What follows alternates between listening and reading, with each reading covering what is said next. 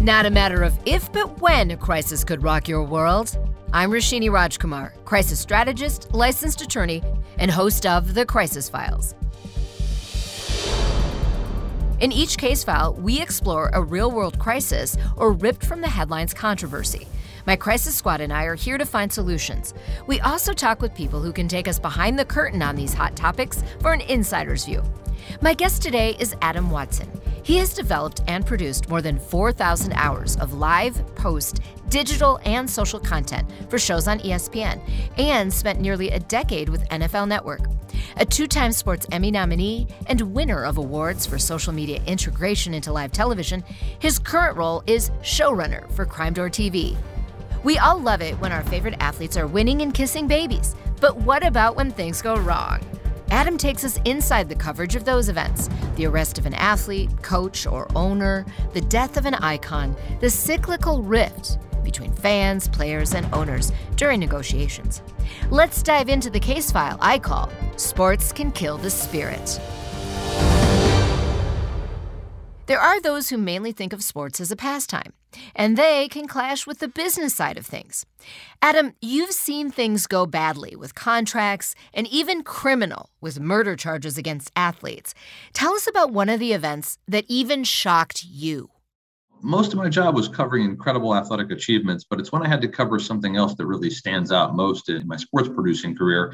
And the biggest one by far was the arrest of Aaron Hernandez.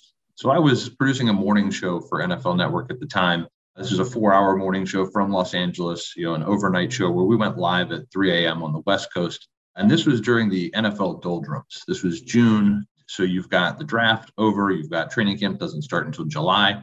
So other than maybe an OTA or a rookie mini camp, you're talking about a very difficult time to fill, especially a 4-hour television show. But Aaron Hernandez was in the news, was being investigated, tied to a murder. And we'd had a camera outside of his house for over a week. There wasn't any real activity. It was just sort of a live shot to have. And the coordinating producer for the show at the time came from an entertainment background and said, let's keep the camera there.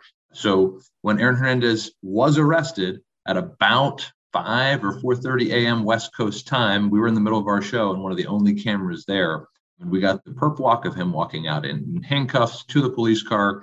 And then it became the biggest news story, certainly for the NFL and in the sports world, for quite a bit of time. So when that happened, what do you remember about fans' reactions? A lot of fans are always very protective of their franchise. And so they don't really want to believe the truth or know the truth. And they will sort of back athletes and their teams to a fault. But this one was tied to more than one incident there with Aaron Hernandez. And I remember it was really unique how quickly the team moved to cut ties with him. And so when you do a 4-hour morning show, we had what's called a re-air where we would have the 4 hours repeat again on the morning. And so we were trying to get one solid hour of coverage of Aaron Hernandez that we could put on a loop for a little while. And we couldn't do that because of how quickly things moved with updates in the case, with the team cutting him within an hour of him being arrested. It was just sort of shocking, not only us getting the footage that we got, but how quickly the team reacted. And we all know that he eventually was found guilty. Yeah, I remember that time, and it really was shocking on so many levels. Let's talk a little bit about something a little less deadly. Let's talk about these contracts, these 7-figure deals, the just get it done attitude, millionaires, trillionaires, billionaires negotiating with each other. What was that like, covering that as well as some insight on what's happening in both fandom and the team side of this? Yeah, that's another one of those off-season things. And so when you're trying to figure out how to cover a 24-hour network, any little thing can become a big thing and something you can devote an hour to, and especially if it's a big-name player, because you're buying these $100, $200 jerseys. You bleed for these teams. You root for them every weekend from your couch, or you spend the money on tickets and taking your family to the games. And so when somebody doesn't want to sign a 8-figure contract, 9-figure contract now, there's backlash. And we've seen just after a playoff loss, look at how many famous quarterbacks' jerseys have been burned after a playoff loss. Dak Prescott after a Cowboys loss, Carson Wentz, Eli Manning. I mean, the NFC East is full of some very passionate fans. It's interesting to see how quickly people can turn on somebody that they consider a hero and really get caught in this battle of millionaires versus billionaires. Yeah, it's so true. Well, thanks for painting that picture. And now to what actually has become crisis levels, the ability for a fan to have that direct link, that direct communication line to their favorite player, to their teams via social media. And we have seen some really dark posts and dark times on both sides of this conversation. Yeah, and what it's done really is not only created that more direct connection with the fans, it's actually created less of a connection with the media, because in the past, you used to only get to hear from the players in those post-game pressers. And so that's when the local beat reporters were important, and they had their recording devices, their microphones after the game, and they would ask the questions, then they'd write up those stories. Now you don't need them because the players can get their message out. They can say whatever they want instantaneously on social media. Just look at Marshawn Lynch. Marshawn Lynch would sit down in front of his locker and he would say, "I'm just here so I don't get fined." And he wouldn't answer any questions because he could connect with his fans on social media. Right. So, I mean, that's a really interesting case of it. I also know of some recent ones that have happened in the NBA, and I'm sure you could pick out any sport, any league, where because of the instantaneous ability to not only shoot a video, but then post it to an Instagram or a TikTok or whatever, there's backlash when players have been behaving badly, and then that shows up. So what's your take on some of the, what I would call, really inconsistent response from team management on that kind of stuff?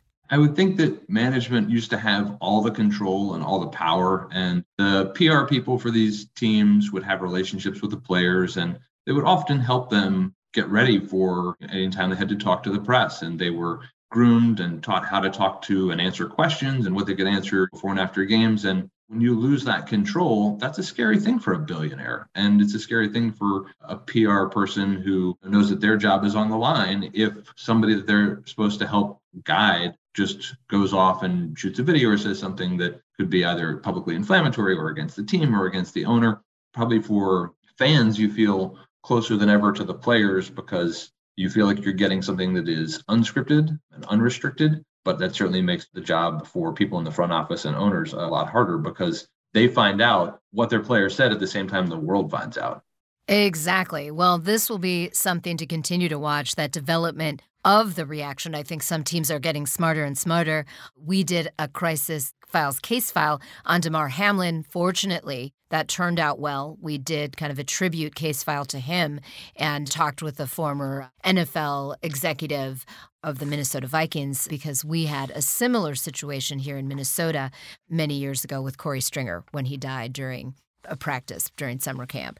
It's interesting to watch the development of the reaction from teams and figuring out messaging and all those kinds of things. And so it seems, Adam, that sometimes just as they make some steps forward, players will do something or an official will say something or an executive from the NFL or another league, and then they take some steps backward. When you really have a new technology like you have with social media platforms that didn't exist 20 years ago and weren't being used by players the same way that they're being used now, even 10 years ago, 5 years ago, you need time to digest how it's being used, how fans are using it, how to respond to it, how to cover a crisis when they do use it incorrectly or something that may hurt their own personal brand or the team. Until you really get that data, until you get to drill into how they can use it incorrectly and then how you need to respond to that, it's sort of a bit of a wild zone to deal with for a little while. That is for sure. Thanks to Adam Watson, showrunner for Crime Door TV. Today's Crisis Brief is brought to you by Spoke 612 Productions. Number 1, follow the money. Fans shouldn't be surprised their loyalty doesn't necessarily mean longevity for athletes seeking a better deal. Number 2, athletes have their own platforms. Just like the rest of us, doesn't mean you should be reckless with what you post. Number 3, athletes are humans. Don't put them on a pedestal. Spoke 612 Productions takes your ideas and brings them to life. Linda, Sarah, and Matt are committed to excellence and inclusivity. As a WeBank certified women-owned production company, Spoke 612 inspires awareness and delivers impact through storytelling. When you put your project in their hands, Spoke 612 draws on their own talents and experience to ensure they tell the best possible version of your story. Visit their portfolio at spoke612.com. Thank you to producer Kim Inslee and our audio guru, Tom Hamilton. Catch up on all case files at thecrisisfiles.com for the show archive plus special videos. Subscribe to our YouTube page on thecrisisfiles.com. Follow us on Instagram, Twitter, and YouTube at The Crisis Files. We do not provide legal, financial, medical, or PR advice for particular situations, but strongly recommend you seek out professionals to help with your specific need. I'm Roshini Rajkumar. Join me next time on The Crisis Files.